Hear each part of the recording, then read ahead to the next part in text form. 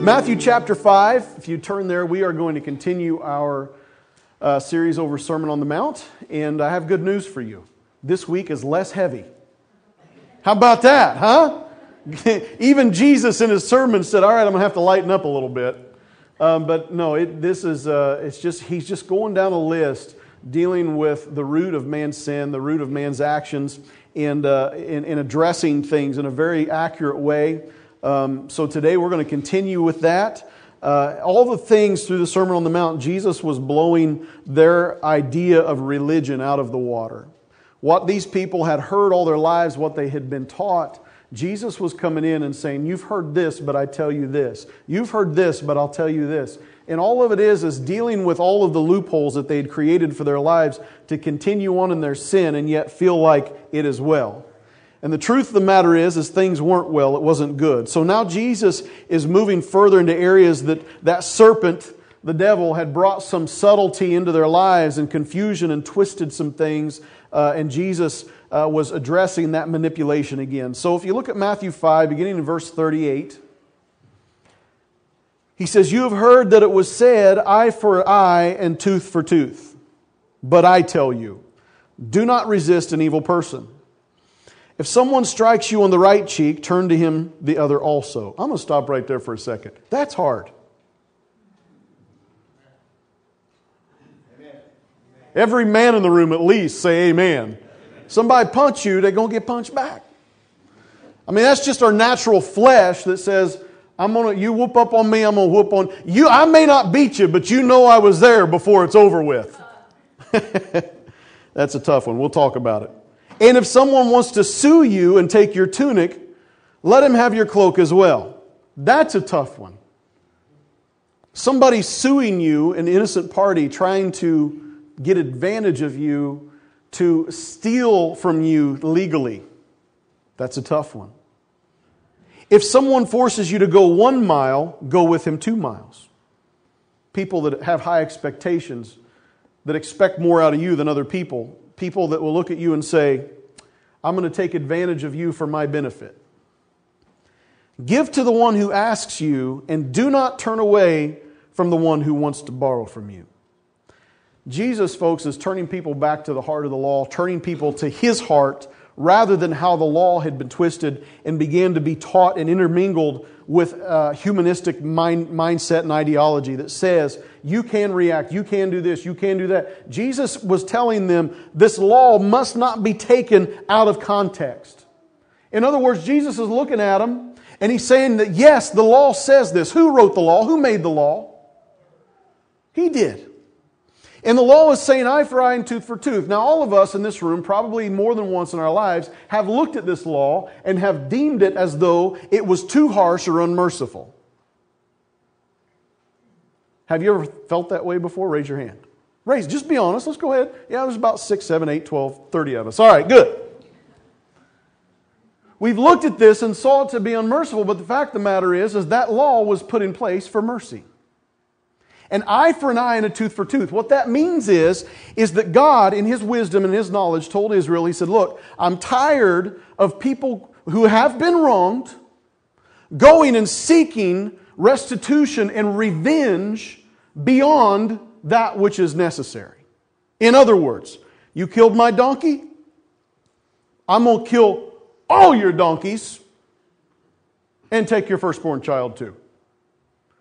Well, that doesn't make sense, does it? It goes beyond what was necessary. All this did was set in place and stop people from reactive nature of vengeance and anger and bitterness to go and to use the law to carry out their sin.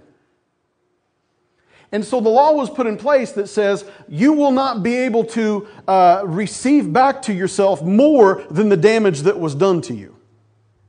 This law was put in place not saying that you have to go knock somebody's tooth out, but saying that you can't do any more than knock somebody's tooth out. Amen? Somebody's going, Pastor Bob, I don't get it. I don't know what you're talking about.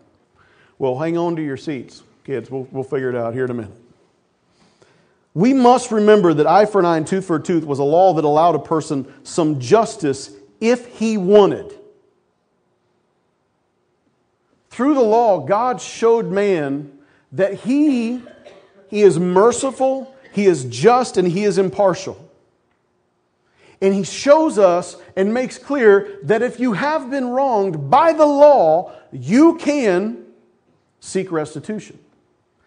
And the only thing is that the law, folks, and here's where we've always had a problem. We felt like it was a commandment. If somebody knocks your tooth out, you have to go knock somebody else's tooth out.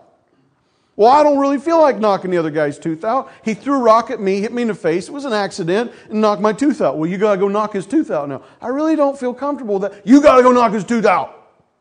That's not what it's saying. It's saying that if you feel like you have been done wrongly, and you have the law that will defend you to the point to where you can seek restitution for what was taken from you. But it doesn't require it as a law that you are in disobedience to do it. Now, the only time that it was considered disobedience if a certain law was not carried out in this manner was if God told the children of Israel, this individual broke the law, they need to be stoned and burned like Achan. If they didn't do it then the nation was in disobedience and they're in more trouble with God. But as it pertains to the law itself, all this is a parameter that shows mercy that says, if you want to seek restitution for the wrong that's been done to you, you may, to a certain point. Also, the law is merciful because it was given to the leaders to use for judgment. It was not intended, eye for eye and tooth for tooth, was not intended for people to take up the cause on their own with their own hands whenever they just felt like it. You run over my cat, I'm going to run over your cat. How dare you? Go ahead and laugh. It just came off the top of my head. Nobody has pet squirrels, and the next thing I thought of was a cat. I'm sorry. It doesn't matter what it is. It doesn't mean that if something's done to you that you have a right to show up at somebody's house and take theirs from them. If we do that today, are you going to get in trouble with the law or are they going to get in trouble with the law? You're going to get in trouble with the law. You're not allowed to carry it out on your own. It's the same way with this law. It was given to judges and leaders to define by what happened, to hear the case, and to say, here is what is right. You owe this to them. It doesn't always mean that it's going to come back to you in the form of a tooth or anything else. Give me your tooth to replace my tooth. An eye for an eye or a tooth for tooth simply means there are boundaries, set limitations, not that the very thing had to be demanded of the person. In some cases, scripturally, money, properties that would be compared to money in the Old Testament were given in the case for certain aspects and certain things that happen, and certain levels of giving. However, the only time that a ransom, according to the Old Testament, could not be paid is if somebody murdered somebody else. You can't buy off a murderer. The law was the murderer that was the restitution, they had to die. But that's the only thing. Anything else, it could have not just had to be a tooth. You could have gotten something else for the tooth that you lost because somebody threw a rock and hit you in the face. If you wanted to. If you didn't want to pursue it, you didn't have to. So the law about eye for eye and tooth for tooth is not bad. These are all good things. Amen? Jesus made clear that the law was good. Paul made clear that the law was good. The law was good. Eye for eye and tooth for tooth isn't bad. It's simply showing a parameter, a boundary of mercy, and a boundary by which you can get back what you lost with a limitation so you don't go overboard. Don't you wish that sometimes in our culture today there were some limitations about what you could get? I spilt my coffee onto my lap while I was driving my car out of the McDonald's drive-up, and it was so hot that it burnt my leg. I think I need $30 million. And everybody in McDonald's said, sounds to me like you need to go to the hospital and get your leg fixed. So the law was good. And the laws that we have in place today are still following somewhat the pattern eye for eye, tooth for tooth. There's boundaries and expectations for restitution. There's things you can do and there's things you can't do. And it's got to be put in the hands of the court to figure it out and to give it. So, I pose this question after going through all that for this reason. So why? So why did Jesus then say, but I say to you? Is he trying to throw the law out? Is he trying to say the law is bad? Well, I'm glad that you asked that question. Look at Matthew 5 again, verse 39.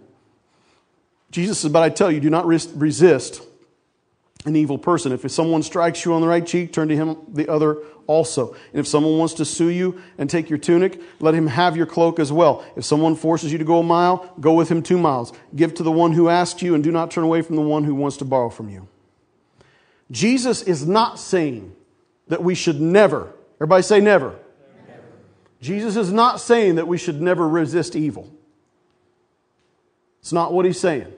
Pastor Bob just said. Okay, let me challenge you with these questions then. For Jesus to say that he could never resist an evil person would be contradictory to the law in the first place. The law was there to resist evil. It was there to protect the innocent. Amen? Is that what the law was for? It was there to protect them. He's not calling us to injustice or partiality here. If it were the heart of the Father to never resist evil, then we have to throw out the entire Old Testament. We got to throw it out. Every time that God would deal with a nation that was rebellious to Him, and He would minister and reach out in mercy and mercy until the mercy was gone, and He would say, go in and cleanse the land. He dealt and resisted evil people. You can't say that God would never do that. If it were never the heart of the Father to resist evil, then why did Jesus come, resist temptation, obey the Father, and conquer hell? Good news. We're not being called to be spiritual sissies. Okay? We're not called to be afraid and never to stand up when it's time to stand up. And we're not being called to back down all the time and to be a doormat for people to walk all over. Jesus isn't saying not to resist evil in general. He's rather just saying not to resist an evil person. There are plenty of people out there that have been so influenced by our culture and by the prince of the air of this world that they hate you and I because we're Christians. There are people who say things about us and do things to us, and we'll go through the list here in a minute, but they look at us and they despise us for our faith in Christ. And Jesus is saying, there's something greater here going on than just you getting your stuff back. This person needs what you have, and it's not necessarily just your tunic or your cloak or your money or your time. They need the gospel. Don't make the law be twisted so that you get all of your little wants given to you and you destroy an opportunity to minister to somebody that's hurting that needs the gospel. Let it soak for a second. Think about it. A Christian, the first time somebody does something wrong, immediately seeks restitution. So I'm going to take you to court. I'm going to do this. I'm going to do this, this, and this, and this to get it back because you were wrong. I'm right and you know it. You may get your stuff back, but you lose every opportunity you can to pour into somebody's life something eternal. That's what Jesus is saying here. He's dealing with it. Let's look at him. We need to make sure that we are showing mercy because the gospel is way more important than our reputation. It's more important than our possessions. It's more important than our time, and it's more important than our money. Those are the four things He lays out for us. Jesus refers to a slap in the face, followed by a gentle, quiet spirit that does not retaliate. This individual gets slapped and they turn the other cheek. The reference of this slap is not necessarily a physical attack that is going to cause death, but it is a reference to an insult. This is a public insult. The slap in the face, that was a slap in the face. Has anybody ever said that before?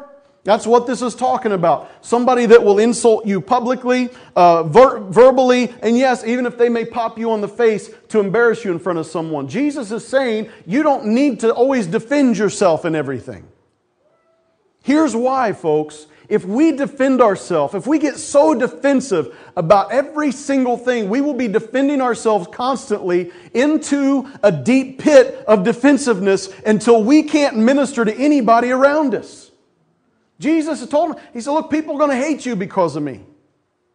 If we defend ourselves against everybody that hates us, and every time somebody says something about us, we get mad, we aren't behaving any different than the rest of the world, are we? And Jesus is saying, people are going to insult you. They're going to say things about you. They're going to do things to you. And you know what? When that happens, just turn the other cheek. Just move on with life. Go on. And don't let it stop or close the door of the gospel being shared. Because if a person is attacking you, it's because they have a spiritual need inside of them. I've used this example before. I just used it on Wednesday nights, not even in my notes. But my buddy and I, one day when we were kids, were walking up the road, and he had these dogs that were always attacking animals. And there was one who was like, shaking its head and flipped something up in the air, and then he'd catch it and flip it, and we ran up to see what it was. It was just a little kitten. So we kicked the dog and hit it. Yes, Vanda, I rescued a kitten. Are you proud of me, hon? Awesome. Vanda and I always go back and forth about the cat thing. So we grabbed this kitten, and it was sitting there looking at us and hissing, and we wanted to help it. So my buddy reached down to grab it, and when he did, the cat turned and bit through his thumbnail, and blood started coming out of it. The cat had no idea that we were there to help it. It was just hurting, and thought that we were going to react to it the same way the dog was. Listen, folks, don't be a dog. React like a child of God. People are going to insult you. They're going to say things about you. Raise your hand if anybody's ever said anything bad about you. My hand's up, yo. Good. I'm not the only one in the room where people have said bad things about me. Listen, join the club. Put a smile on your face. Love them anyway and move on, because if they're hurting and they're saying bad things about you, you have what they need. Amen. Jesus Christ.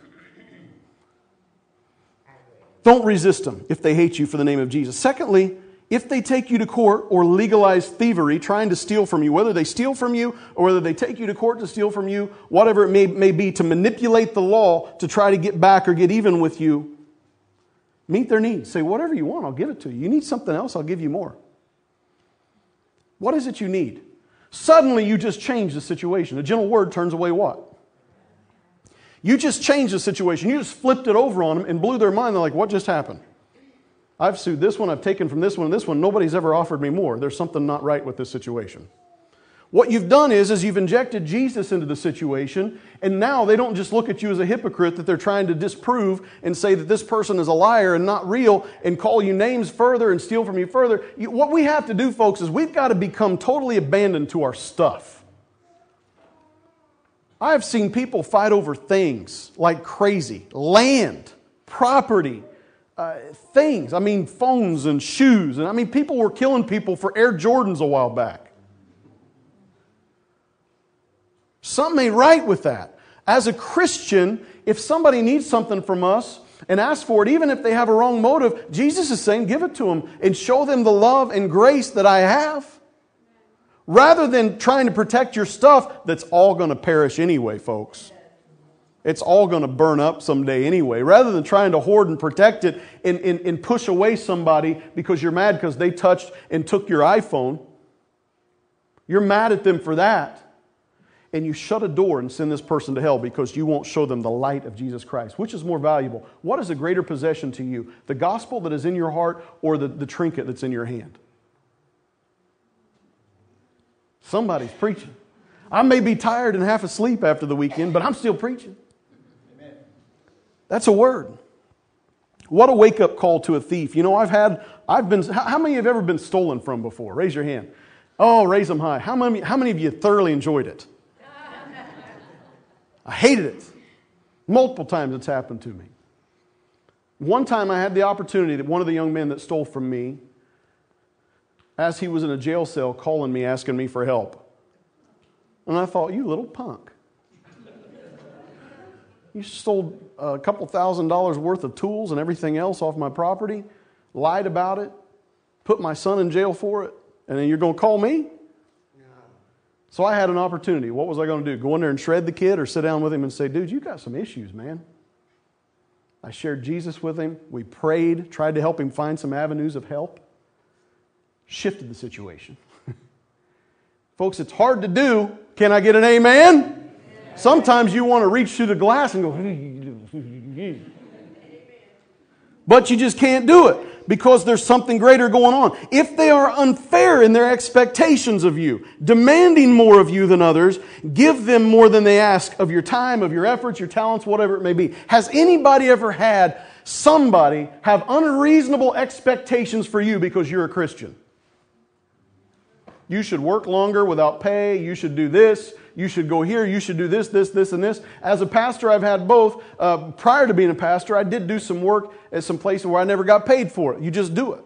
You going to come out this week and do this? Yeah. April said, "Did you ever get paid for that?" I was like, No. When are you going to get paid? I don't know. You go further and you just keep going.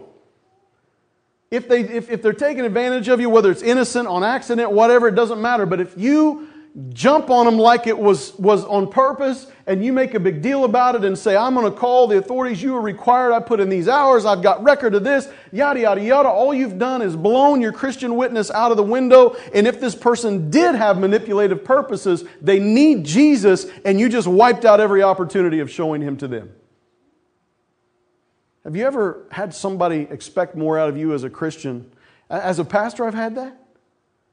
I've had people, I had one incident where an individual talked horribly about me in the community, said that I'm a horrible pastor, the church is going to fall apart, a lot of things all throughout the community talking about me. So when the individual ended up in a very serious situation, a long ways away, in a hospital, who went to visit him? Why? Who else is going to go visit somebody that bitter and upset? Why? If they expect more out of you, go. Did it take my time? Yes. Did inside of me at times say, why? Yes, I'm human. But what happened was that God entered into that room, God changed some things. Why? Because we went further.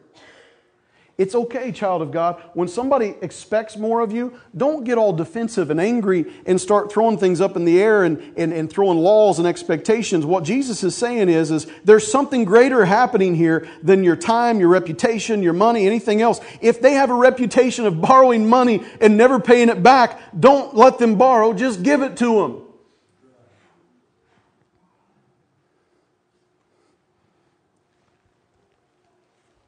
Don't turn them away. Just give to them what they need. If they don't bring it back seriously, is it going to end your life?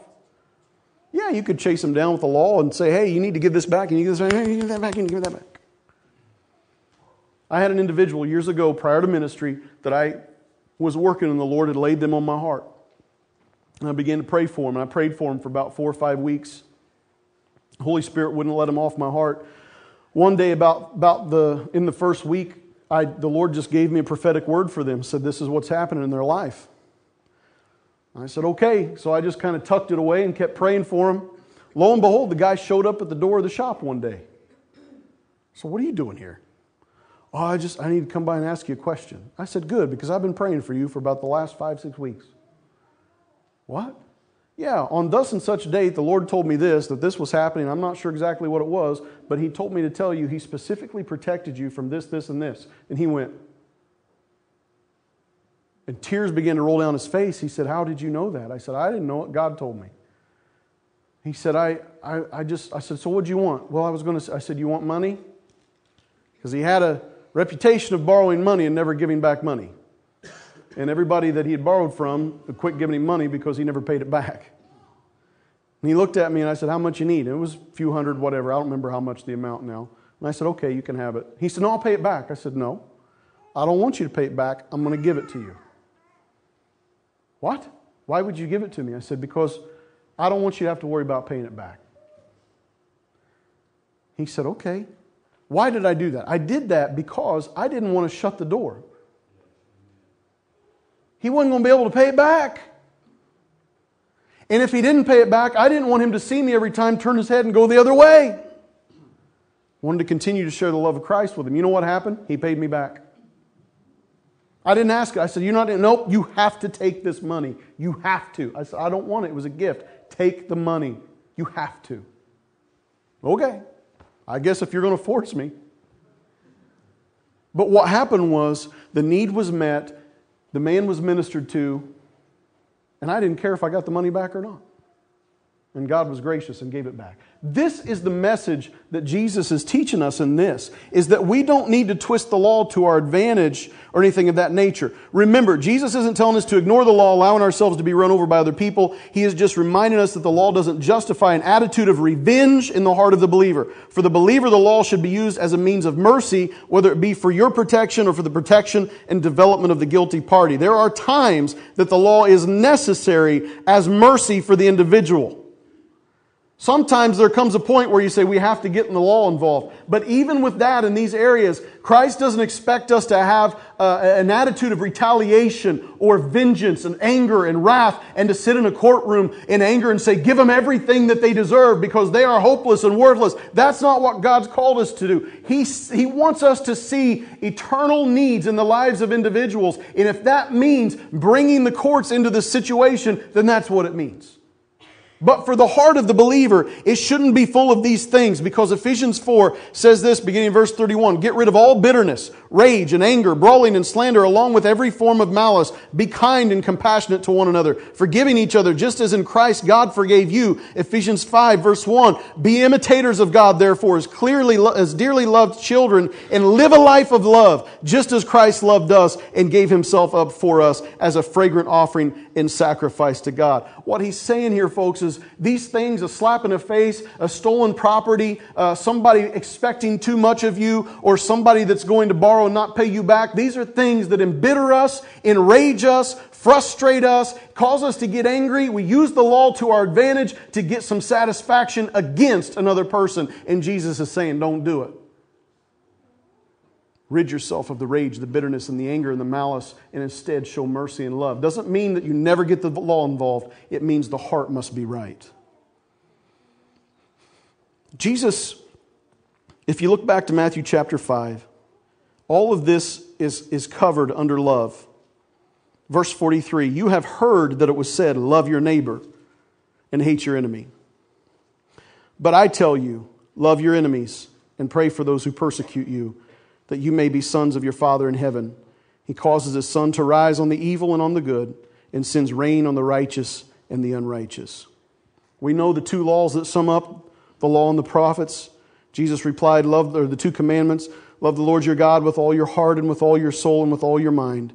This is the first and greatest commandment, and the second is like it. Love your neighbor as yourself. All the law and the prophets hang on these two commandments. Folks, Jesus was not addressing the love part. He was addressing how the law had been twisted and shifted and changed by those that were in spiritual leadership to say, if we love our neighbor, it's okay to go ahead and hate your enemy. What Jesus is saying, this law of love surpasses all of that stuff. And here's why it's so important, because you and I, we were enemies of Christ. And we all know this much, that a neighbor can become an enemy. Amen? Shut that dog up! We got some neighbors in southeast of us there, good friends, but they had some hunting dogs. Have you ever heard a coon dog? Oh, oh, oh, oh, oh, oh, oh, oh, oh, oh, oh.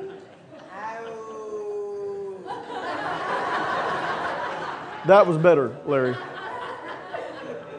All night long in the summer, you can't put the window up because you lay in bed and all you hear is, oh, oh, oh, woo, woo, woo. If you're not careful, it can cause some problems. I had a guy that I worked with one time that lived in a trailer court, and there was a house next to him that had a dog, a little yiping dog. And he was laying in his trailer, and he got mad. He hollered at me. He said, you don't shut that dog up, I'm going to shoot it. I said, what happened? He said, got quiet. Neighbors can become enemies if we're not careful. Amen? Oh, neighbors. That's why Jesus said, love your neighbor. It's not okay to hate your enemies, because we can make enemies of anybody we want to.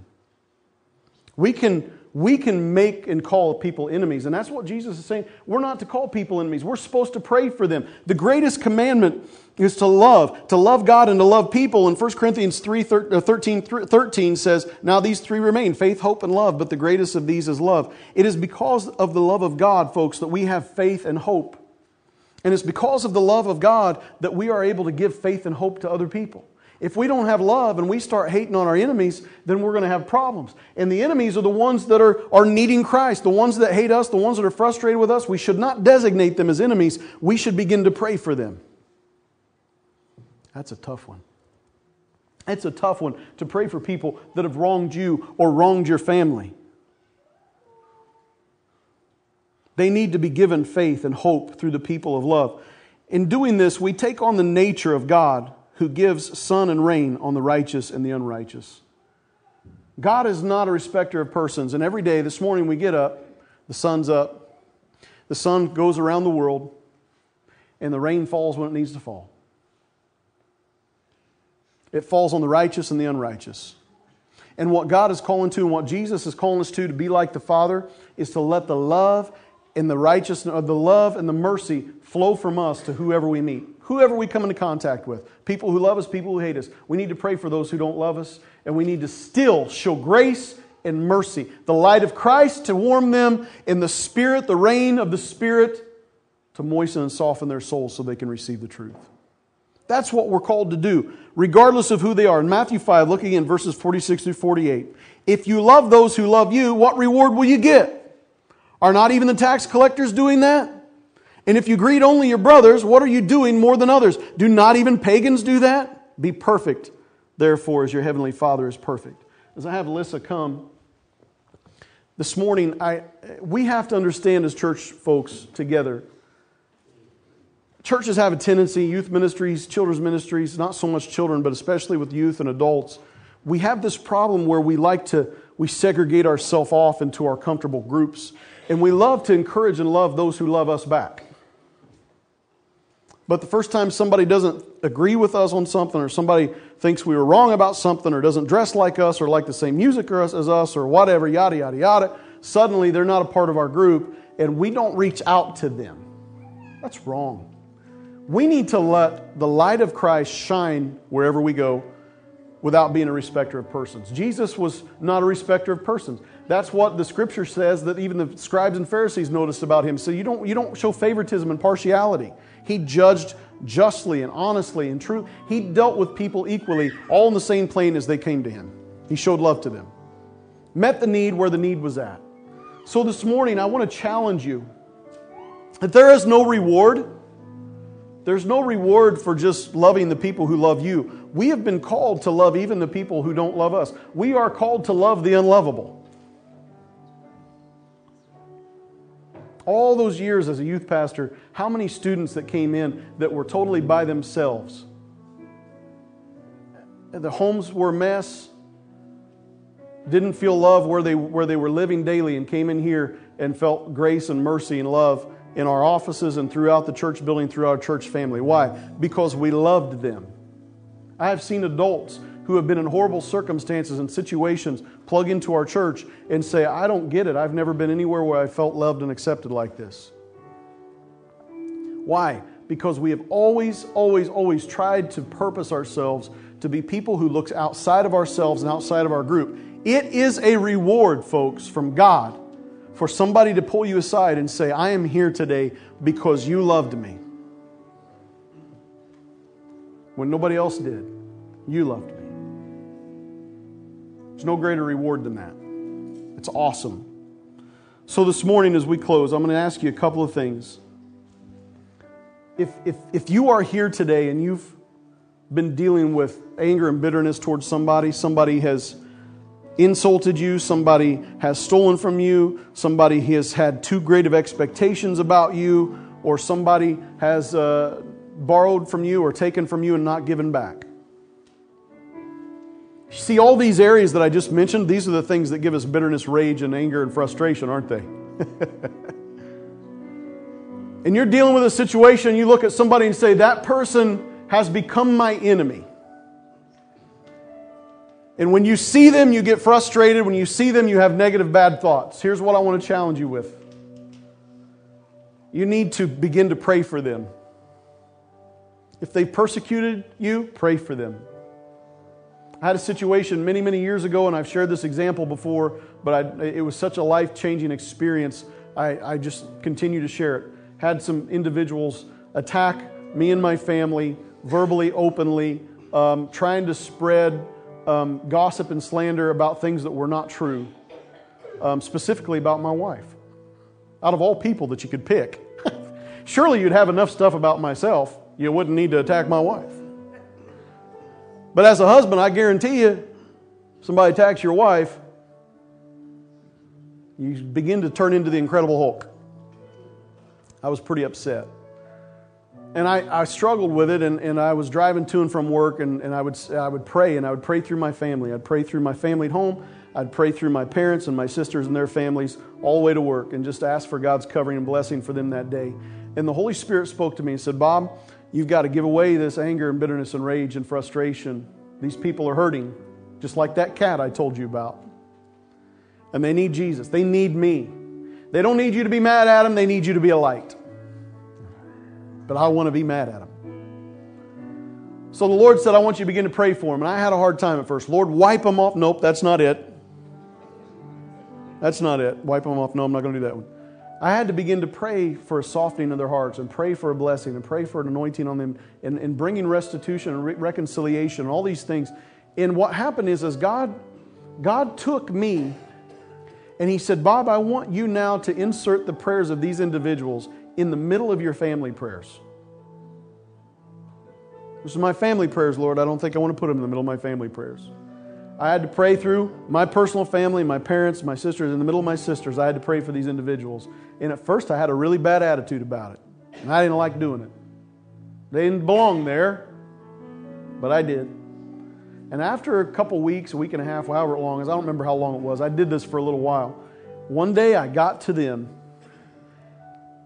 and I was driving down the road, and I just broke. And I began to weep tears and say, oh God, these poor people must be just broken. They must be absolutely wounded to treat somebody this way. Lord, help me to be a light. Help me to love them. Help me not to be. And God, by the power of His Holy Spirit, changed me. Changed me so that I could walk into the situation with the individuals and shake their hands. Greet them when I saw them in town. Smile. Converse with them. And God took that situation and flipped it. Because He changed me first. If you are dealing with that, the problem's not always the other person. The problem is that God needs to change you first. And when He changes you, He's going to lead you by His Spirit how to bring reconciliation in that situation.